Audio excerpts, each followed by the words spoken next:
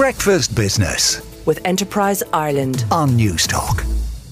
If there's a brand more synonymous with travelling to Ireland, it is CIE Tours. The country's leading tour operator celebrates its 90 years in the market, and they had a big bash yesterday. So how is business doing 90 years on? Let's speak to Stephen Cotter, Chief Operations Officer with CIE Tours International, who's on the line. Stephen, good morning.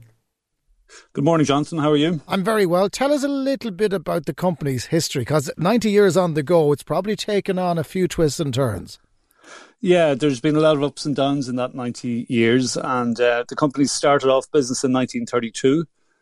We celebrated 90 years this year, and it was first established by the Great Southern Railways in 1932 to deal with an influx of tourists that they expected from the Eucharistic Congress that was happening that year. And it was a sort of a one-off where they set up this company to cater for any of the travel requirements people might have had around the conference. And when they saw that was successful, they left it in place. A few years later, they bought a bus company, and then the rest is history, really. So we've seen a lot of ups and downs in that 90 years.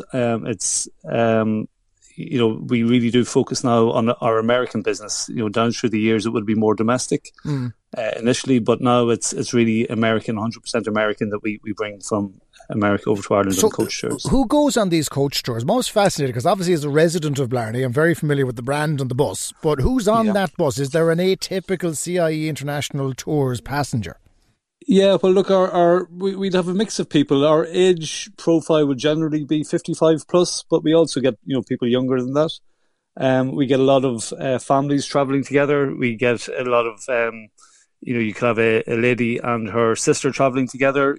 2/3 of our customers are female, but there is an older age profile generally. But also there's things for everybody. There's things for families and there's things for younger people. And we get people going on honeymoon.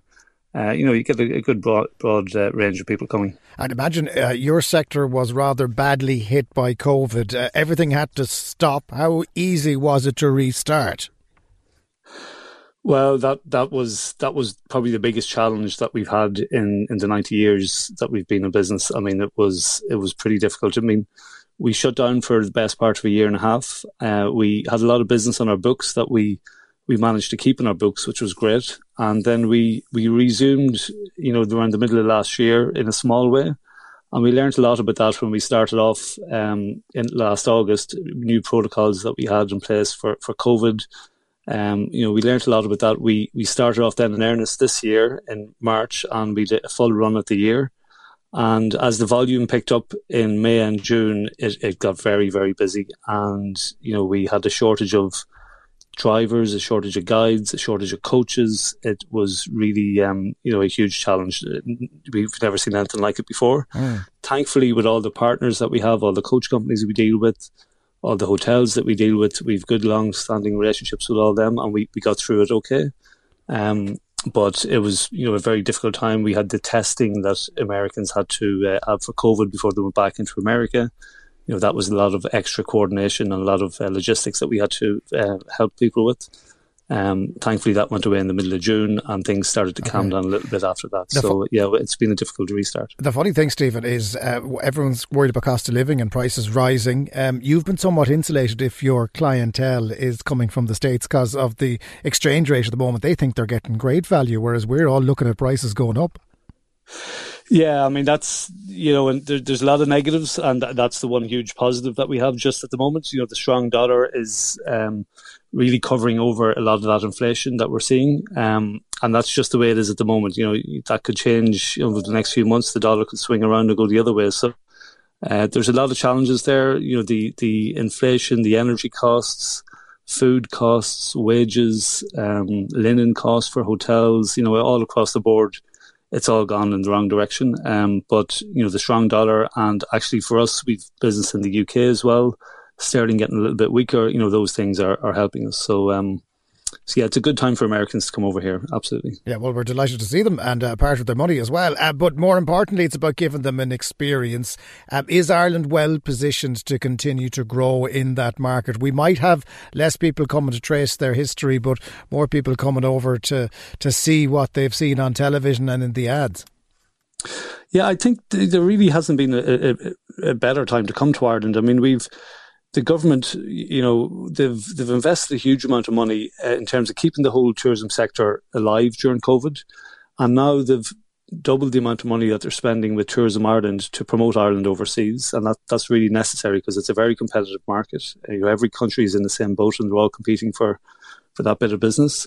So Tourism Ireland are spending a huge amount of money in doing super work. And then on the ground here in Ireland, Fáilte Ireland are doing super work. They've developed a huge amount of new tourism attractions. There's great technology used in these attractions. They're really world class.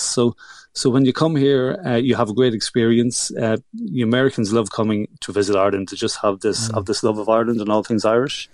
And one of the big things that we see in our tours, one of the things that really supports our business, is the drivers and guides that we use on all our coach tours.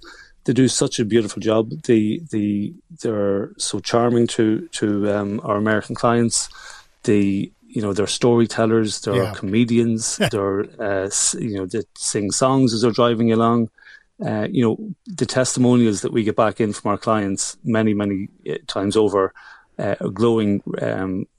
They're glowing over the drivers and guides that we have, and they just deliver on the ground better than anybody else. You need strong team members, but in your case, you need strong team members that know what they're talking about and can sing. But luckily enough, you have a few of them. Stephen Cotter, Chief Operations Officer with CIE Tours International. Happy birthday, 90 years on the go. Thanks for joining us on Breakfast Business. Thanks a lot, Jonathan. Thank you. Breakfast Business with Enterprise Ireland on Newstalk.